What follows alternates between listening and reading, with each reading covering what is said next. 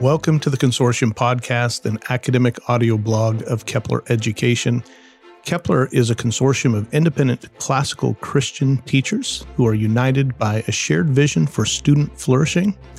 Hello, I'm Scott Postma, president of Kepler Education, and I'm joined by Joffrey Swait today, our academic advisor. Joffrey? Hi, we're going to be talking about the architecture of classical education. You and I posing as builders. Builders. I love the title. We were talking about this at the beginning, but I love it because we're going to talk about form and function of classical Christian education as well, and that fits right into the architecture. Yeah, absolutely. And one of the key ideas, I think, of thinking of architecture is how much the structure of something illuminates what it's for, right? What its function is, but then also it shapes you as you enter it. It does, right? So a building designed for evil or for good, when you enter it, you feel that, right? There's a Chinese word, feng shui, something, right? Let's retitle this podcast the feng shui, the feng shui of classical education. No, not at all. Well, I'm actually excited about that because the idea of architecture has really taken on a different meaning in our modern world. Yes, that really I think sends confusion as to what a building is for or what an education's for. This touches very robustly on a recent episode when we're talking about cosmology. Yeah, right. We're talking about the layout, the organization, the feng shui of classical education. So we went big. We went with the universe. Now let's talk about the university. It's almost like there's a connection. It is a connection. That's great. Well, I thought it might be fun to start with this discussion. And I don't know how our audience is going to feel about this or where their position is, but there seems to be a discussion in classical Christian education as to whether or not it's classical Christian or Christian classical. Now, maybe that sounds like splitting hairs, but I think there's something to where we put the chief adjective, the chief modifier, and what that means. And I'm interested in your opinion about that as well. I was actually going to ask for your elucidation as far as, let's actually make this very plain for our listeners. What would the difference be between classical Christian and Christian classical education? Yeah. Well, I think the difference comes to where we're putting the adjective. So if, the first adjective is classical describing education, we're talking about the kind of education that's not modern. We're talking about an education that has a very particular form that we're going to talk about here in a moment. And then if we say it's Christian classical, then to me, it sounds like Christian rock music, right? Right. So it's a genre of music done by Christians, and so they did this little subculture of Christian rock music. So the question that we have to ask ourselves is, are we talking about? So let's just use one adjective. Yeah. Are we talking about Christian education, or are we talking about classical education? And then if we're talking about Christian education, well, we can modify that, right? So classical Christian education. If we're talking about classical education, then the most important thing about it is that it's classical, right? And then it's Christian. So it's like Christian rock music. Well, but then there's the question as to if we're thinking about classical Christian, are we talking about classical Christianity and the influence that classical Christianity had on education? Maybe now you are splitting hairs. Yeah. Like I was willing to go like that first big step, but then no, I'm wondering because early classical Christianity is almost synonymous with classical education. I mean, when you think of classical and Christian, if you're thinking medieval, it's almost synonymous. It's almost redundant to say classical Christian. Yeah, and I think there's actually some really historical consideration to be given to this. We think about the great recent pagans to talk about classical education, like Adler, right? And there's definitely a purposeful skipping back to the Greeks, as if the Greeks had not come to us through Christendom. I mean, it actually kind of reminds me of Gibbon's, the rise and fall of the Roman Empire. The Christians are the bad guys throughout that thing because Gibbon was just mad at Christians. He was a purely Enlightenment dude, right? And he was just, the Christians ruined everything, right? So for him, classical antiquity was pre-Christian, before Christians came along and took over that world. And then there are classicists and classical educators with that same they're compelled in the same way. Right. But the truth is, when we talk about classical education, we're not redefining things when we do this, but what we're talking about is the education of Christendom. Right. Christians who took the best that the pagans had built and made something bigger and better out of it. When we're talking about classical education, at no point are we talking about what you would have experienced at the foot of Socrates. Right. It's absorbed that, but it was always so much bigger than that. It was. And it takes the best, like you said, it baptizes it. Well, I'll use Augustine's term, it plunders the Egyptians, right? Taking the truth that belongs to God. And so that's why I personally prefer classical Christian, because it speaks to the period of Christendom where classical education really reached its zenith.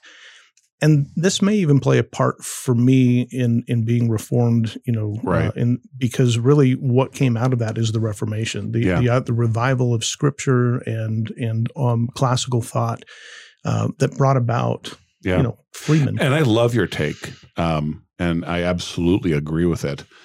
So it's classically Christian. Mm-hmm. I love that. But for me, it's sort of at a more elemental level, which is simply it's Christian education, right? And so we don't have to choose between classical and Christian. We should do both. Sure. But if you had to pick, right, if you're on a desert island or someone was holding a gun to your head or whatever other train problem from Philosophy 101 you might have to take, and you ended up having to choose, of course you want a Christian education. Right. Christian is the most important. That is the absolute most important. Right. But then we should, and if you've been listening to the podcast, you know why. Right. We won't unpack it now, but you know why it should be a classical Christian education. So you know what, I feel like we've hit people with a double whammy, the left and then the right. And I'll definitely say that yours, what you brought up of classically Christian, there's so much more context and history and meat to that, because it really is important to realize that you're not just choosing an education that is both Christian and classical. Mm-hmm. You are choosing to be in a deep and wide historical stream of educational continuity. There's a heritage there. Yeah, absolutely. So when I think of classical education, not only do I think of Cicero and Seneca and some of these who had an influence on virtue, the virtuous pagans, but I think of, Hugh of St. Victor and John of Salisbury, and I think of Basil the Great and some of these, Cassiodorus and Boethius even, who may have had their particular opinion about education, but in the big stream of things, there's a heritage of these great Christians who brought about the best of the liberal arts in really training freemen. And I think that's the importance. And I would go so far, we'll talk about this when we talk about the function of education, is to say that a classical Christian education has a particular function, and that is to create or cultivate freemen in the kingdom of Christ. Amen. Yeah. So, and let me just take as an aside, dear listeners, Scott has just mentioned Boethius. In a week and a half from the release of this episode, we will be offering a $20 class for adults. The micro courses. Boethius's Consolation of Philosophy. Y'all, it's 2 nights talking about Boethius's Consolation of Philosophy for adults, just $20 with the great Dr. Robert Woods. You do not want to miss this. What a great call. Well, I've been talking to all these families. Let me deliver the plug, so I'll take care of that. Yeah. But I've been talking to all of our Kepler families for sort of just an update, like, hey, it's spring, we're into the spring semester now. How's your year going and all of that? And so many parents just loving the fact that we're offering these little micro courses. So I encourage our listeners to check them out. I would too. I get questions all the time from parents saying, "Oh, I wish I could have had that education. Is there any opportunity?" This is the opportunity, to get that taste. So, well, before we get into some of the architecture, maybe the best place to start is the foundation of a classical Christian education or a Christian education, right? And one of the projects that Kepler is really, one of our big pushes is to empower families by liberating teachers. Okay? Right. That's the main thrust. And when we talk about empowering families, we're not talking about giving them something that doesn't already belong to them, but really reminding them and coming alongside and helping them with where I believe education starts. Right. Back at the Ephesians 6:4 mandate, right? Yes. Fathers are not to provoke their children to wrath, but to bring them up in the nurture and admonition of the Lord. And I think there's a really important expression when we extrapolate from that passage. Yeah, absolutely. And, it's sort of as an aside, but, Christians sometimes have a hard time separating themselves from the world and how they think, for example, about civil rights and human rights. Right.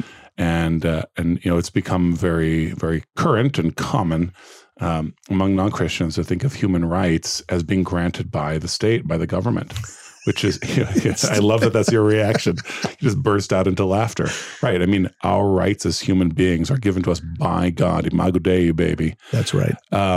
Now, but that's kind of what we're doing in the more limited world. I mean, we've already talked about how cosmically huge it is, but the more limited world of education, nobody's granting you this. You have it. It belongs to you. Matter of fact, it's not just a privilege; it's a mandate. It's a command. Right? Exactly. And we want to come alongside and help you in that. But this is something you already have. The choice is how you pick it up. Right. Exactly.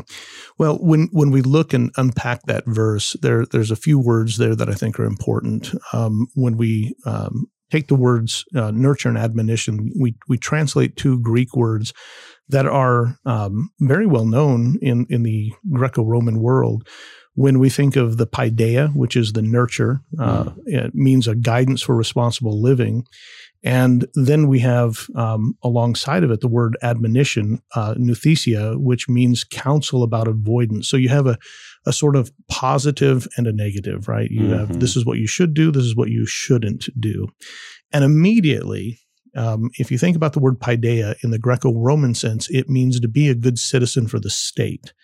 But then immediately we see this prepositional phrase, nurture and admonition of the Lord, right? Right. So a prepositional phrase gives placement or tells us the context. So this isn't about the kingdom of the state. Right. It's the kingdom of the Lord. Mm-hmm. So when we think about the paideia and nouthesia of the Lord, we're thinking about how to raise freemen, citizens who live freely in the gospel, in the kingdom of Christ. This is the mandate. Right. That's the foundation. So one of the things that you were mentioning that is concerning, and this might take us too far off, so I'm just mentioning it and then we'll come right back here. But because in the modern world, there is this rejection of God, the state becomes the God, right? Becomes God for them.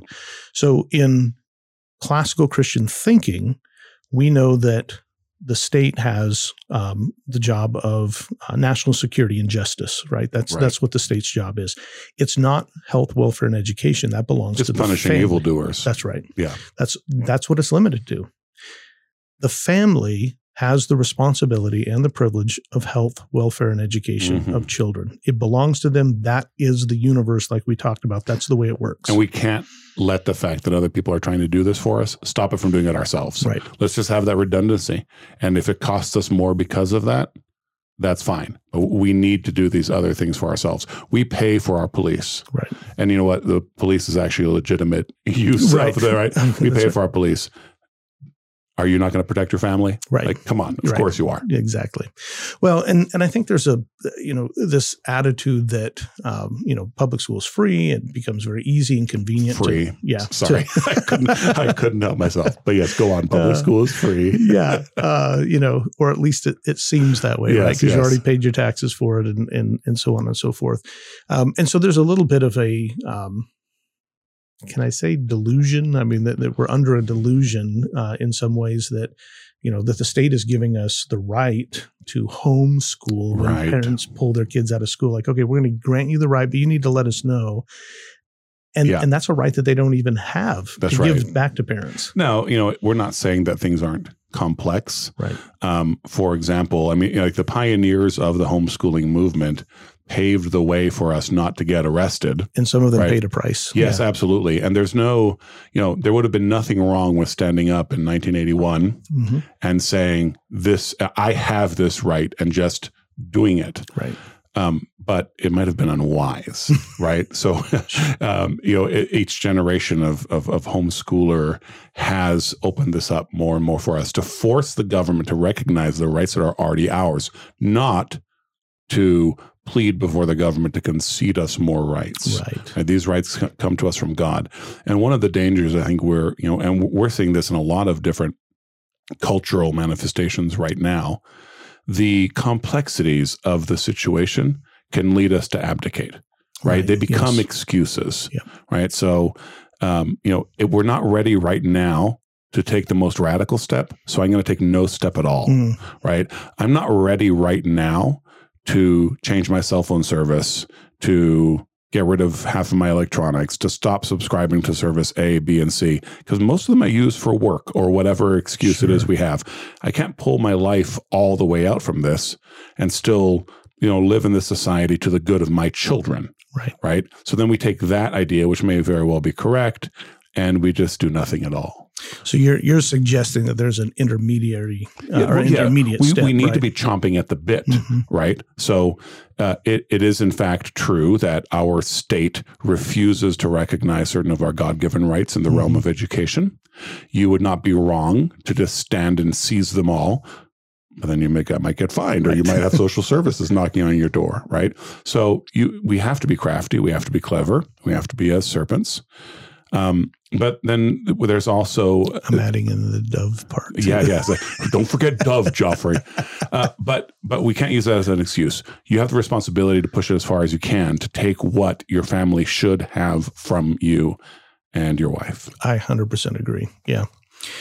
Well, let's talk then, if this is the foundation, right? If the nurture and admonition of the Lord granted to families by God, this is the foundation on which education is built. Let's talk about the architecture. And so as we think about the various parts, I might categorize these. There's probably more ways to do this than the way I'm doing it. But I would think about that there's a function, there's a form that follows that function, and then there's a body of knowledge that would be included. That's kind of the way I've broken it down and the way I choose to think about it. Now, when I read that, I see that as an order of priority. I would agree. Right. Yeah. Okay. So let's unpack that. So function, form, and body of knowledge in that order. Why is function first? Well, like we talked about architecture, right? So whatever something is for, then the form is going to follow that, right? So the first question we're asking is, what is a child for? What is a human being for? What is education for? So what is the first question of your catechism? There you go. And so on. So let's start with the first question of the catechism, right? To glorify God and enjoy Him forever is the answer. Yeah. Yes. Chief end of man. Okay. So that's the function. Right. Yeah. And so if part of the problem, and I don't want to spend all the time talking about the problem and not talking about the solution, because I think the solution is where we need to spend our time. But I think it's wise for us to raise the idea that part of the problem in modern education is form comes before function. Yes, absolutely. Yeah. Well, and honestly, I think part of the reason for that is that modern education is a mold in the negative sense, right? I mean, it's a factory production line that is punching all of us into a certain metallic shape, and that's what the state needs from us. So it's about form first, right? It doesn't matter what your function in society might be. The important thing is that you all be able to fit into this square peg. You have to fit in, and they have to create this particular form, right? Right. Because, in statist thinking, we can't really define, truth's relative. So we're not going to define what your function is, right? Yeah, right. As a human being. Just be a good citizen as we define it, and then we'll assign you a job. Yeah, there you go. So if we start with the function of a human being, and we think about, what is chief end of man? What are we for? Then naturally what follows is what kind of education then functions toward that end, right? Yeah, and it's so paramount that it's function first and then form. It changes everything. It does. Now, when we start talking about form, we're no longer talking about forcing your child into a certain shape. Right. Function is first. What is your child for? And then, behold, here's an education shaped a certain way. It's going to shape your child, but the function is first. Yeah. Right. And so then if you know that the function is to, and you could flesh this out, but let's keep it as bare bones as possible. Your function is to glorify God and enjoy him forever, then that's a check against the form of the education. Right. Does this education shape me to glorify God and enjoy him forever? No. Okay. Or this aspect doesn't. I'm going to get rid of it. Right. And that's a choice. That's a conscious choice we have to make versus first function, then form. That's right. Changes everything. Absolutely. Suddenly it's a friendly human, it becomes beautiful and something I'd want to submit my children to, as opposed to a fearsome outside thing that is demonically taking me away from God. Well, I had a few thoughts about, when you think of the function of Christian education is to cultivate human beings that glorify God and enjoy him forever, then naturally, and I'm sort of hat tipping, I guess, to the form, but we'll get there a little bit more concretely in a moment. But it's going to be, an education is going to be more conversationally driven than performance driven, as you were mentioning, which is really ironic, given so much of what the state's trying to accomplish that has been, ironically, it's been put aside. The conversational, because it's not measurable, because you can't put a checkbox next to it, and it really just undoes the very function of the human being. And students constantly are telling us that. One of the things they love about classical Christian education is they get to have conversations about these topics. Moms and dads too, by the way. Yeah. I mean, that's been super amazing to hear from all the Kepler families is, everyone who has a teenager right now, just stop and picture your teenager and think of the conversations you've had with that teenager recently. I keep saying teenager because I want you to think about teenagers and how they grow and how they grow into virtue and into sin, and they have certain vices. Mm-hmm. The chance to have these Socratically led dialogues, these conversations with not only their teachers, but their peers, and to just talk about stuff that matters. Dinner table conversations. In the classroom. Right. Well, we would hear from educators all the time, or from parents all the time in a different kind of education where, young people don't want to talk to their parents. There's this sort of, they're just rebellious, what teenagers do.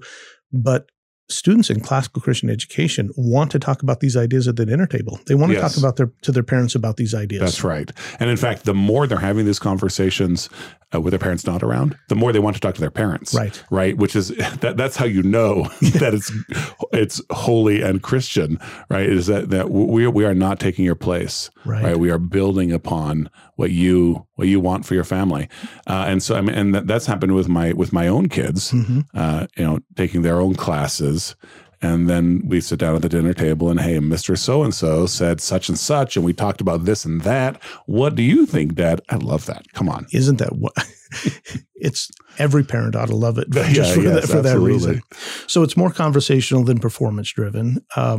And this kind of education, if the function of education is to produce human beings who love God and enjoy him forever, live virtuously in the kingdom of God, then it should be more interested. This kind of education is more interested in the student's ability to conceptualize an idea and interact with that idea wisely.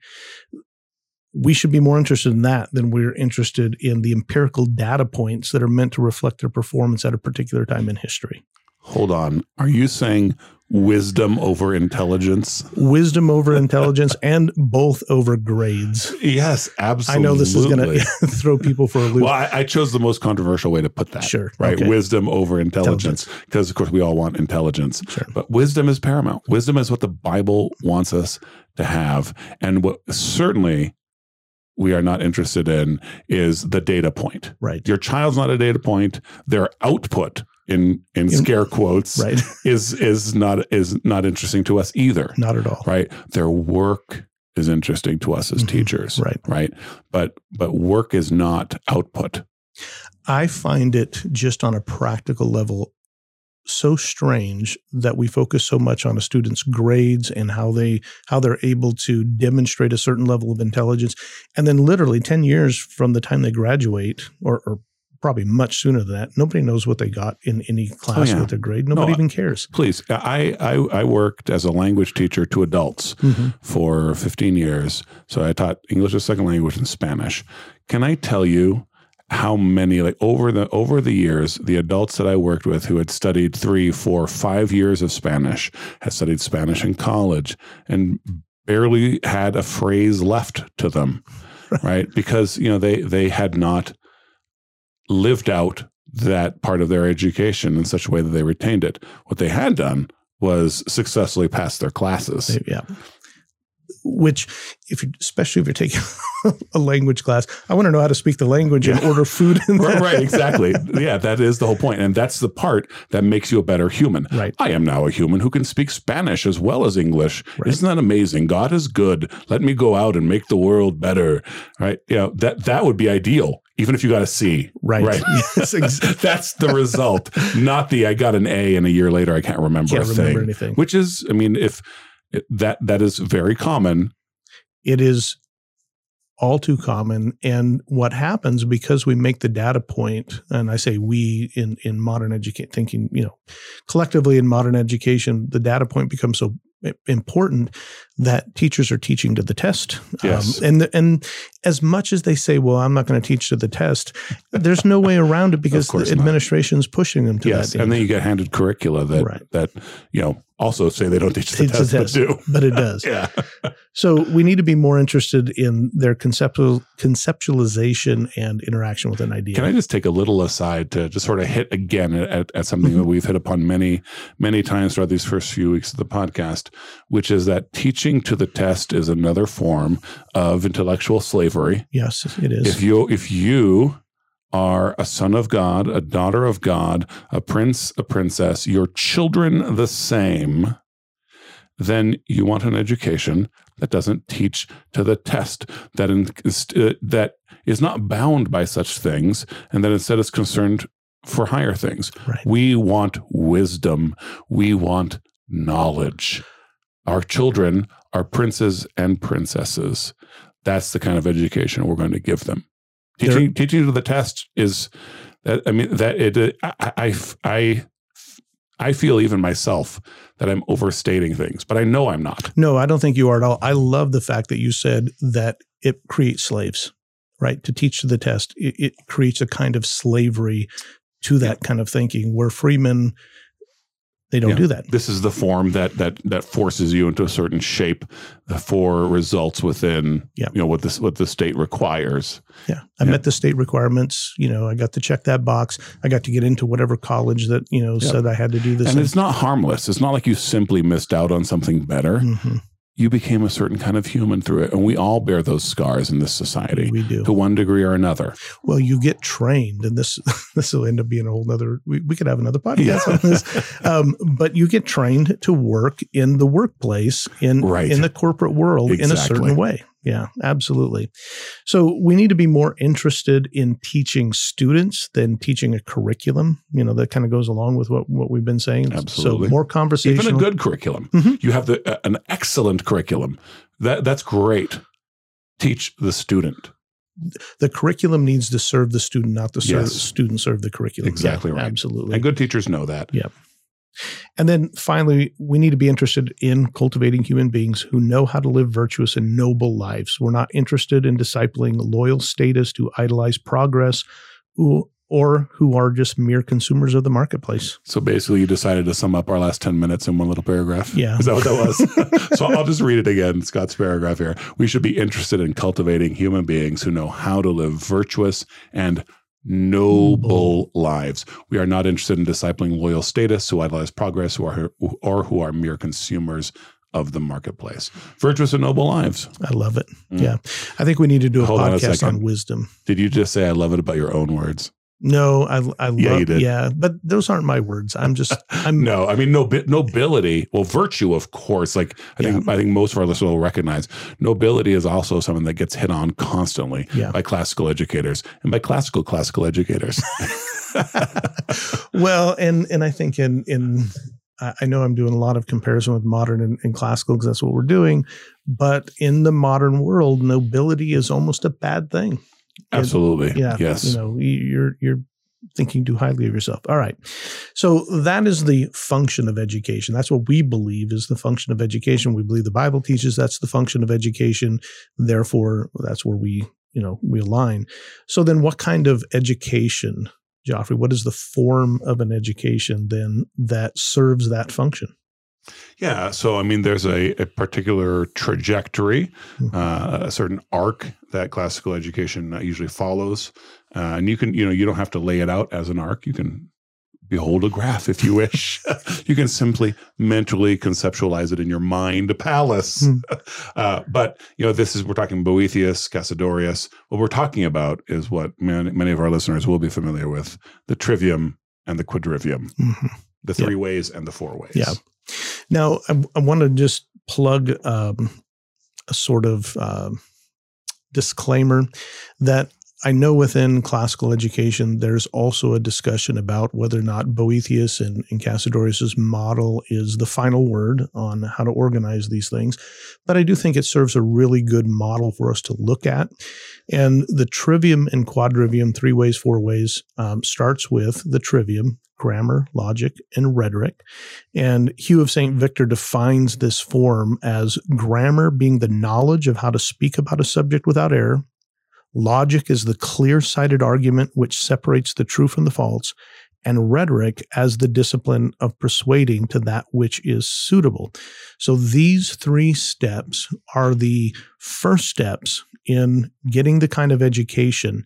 Well, let me say it this way. It's a particular trajectory for learning everything, which will allow someone to know how to learn anything, become autodidactic. That autodidactic thing is so important, and we should come back to it. But I want to take a step back a little bit. Sure. Boethius and Cassiodorus and the conversation going on, and whether that's the final word. And I don't. So I just want to mention here something that adds a little more context to something that came up early in the podcast, which is that even when the pagans talk about classical education, they're talking about Christian education. Yes. There is no actual true, this is what Socrates did. Right. Christians laid this out. Absolutely. Right. They are the ones who organized everything, put the form to it. They are the ones who philosophized about it, and we get to read about it. This is the first comprehensive universal, and I think it's not a method. So even to say it's the best is sort of silly, right? But it's such a universal, just well thought out education, and it is fundamentally Christian, medieval even. It is, and it's tried and tested, right? So this isn't just this isn't Horace Mann or John Dewey or somebody coming up with, or whoever's coming up with Common Core today, topics that, we're going to do education better than ever. This is tried and true, where literally, if you apply this trajectory to learning anything, you can, you apply this to everything, you literally can learn how to learn anything on your own. Right. So this is that. So we're back at being autodidactic. Yeah. And I only wanted to bring that up just to let our listeners know that we're aware that, somebody's listening and says, oh, I don't, I think a little bit differently. We're aware of that discussion, but largely, as classical Christian educators, we really find that there's great value in this. John of Salisbury, Basil, we can go all the way in, Aquinas, going back to Aquinas all the way forward to Erasmus, found that this model worked and worked well, right? Yeah.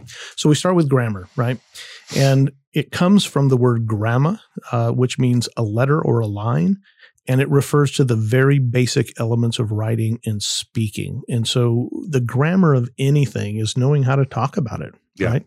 Knowing its alphabet, So obviously, if we're going to learn the English language, there is a grammar, right? So we learn how to put letters together to form words together to form sentences. This is the grammar of something, right? Math, we know math facts, we know number, we know how they work together in simple arithmetic.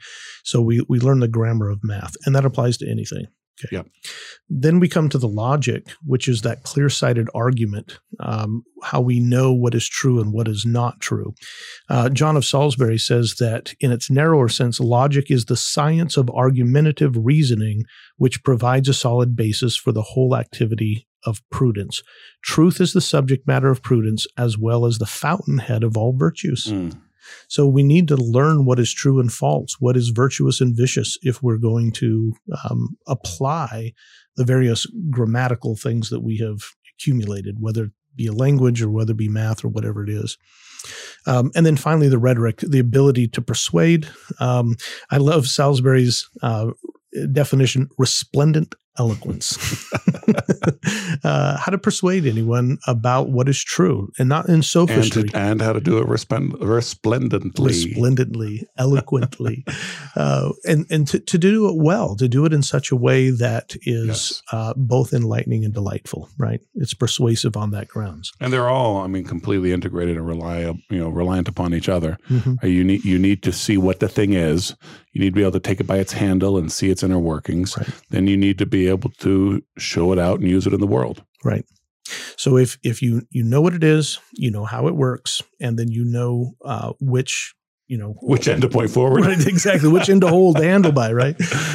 So when I think of for example, when I think of, people say, and this is probably one of the most common questions I get, how does that apply to things like math and science? Okay.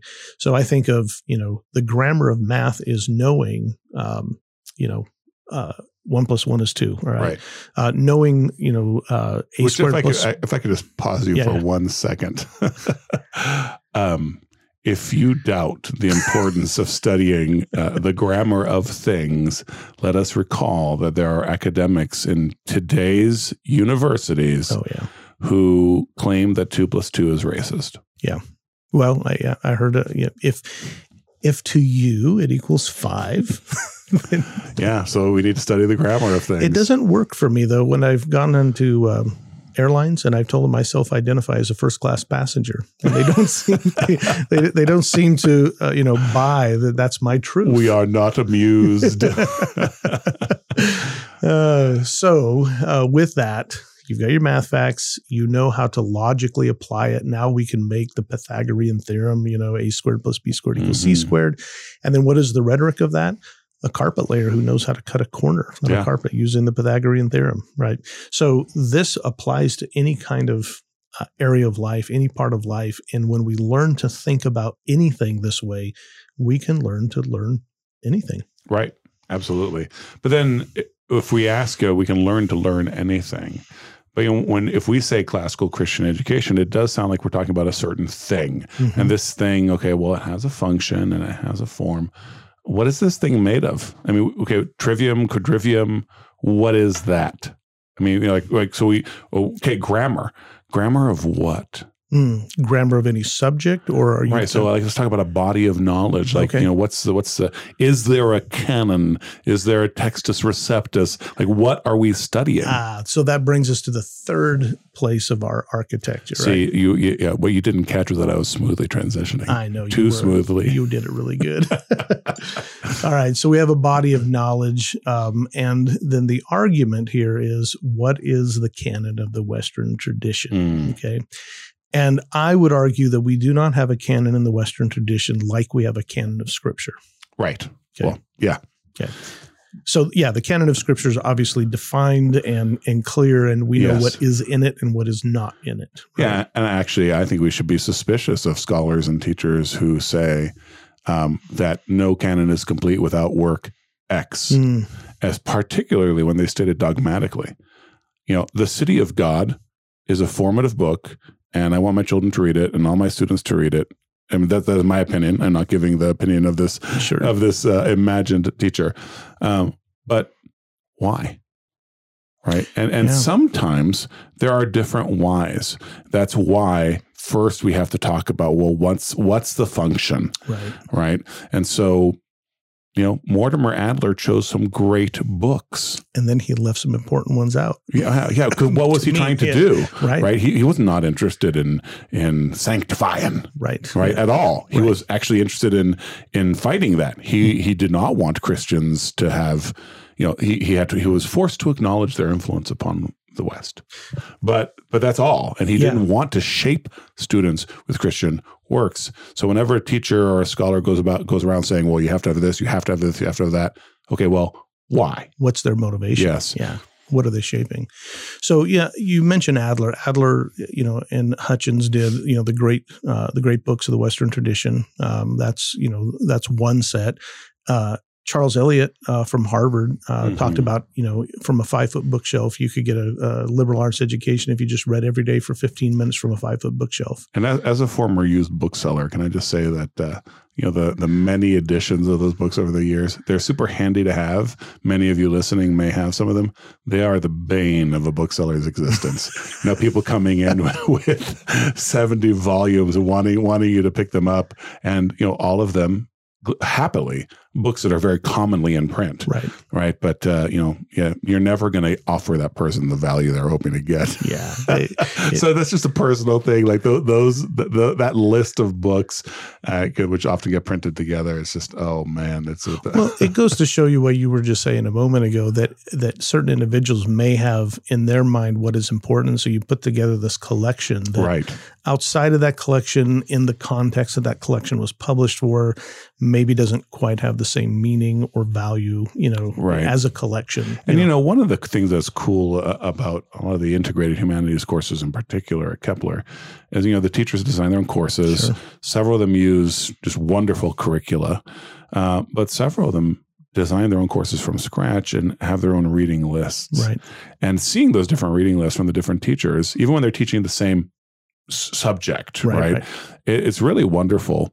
But what I especially like about it is that these teachers are behaving as magisters, as masters, right, and that's something that all people responsible for education should be doing.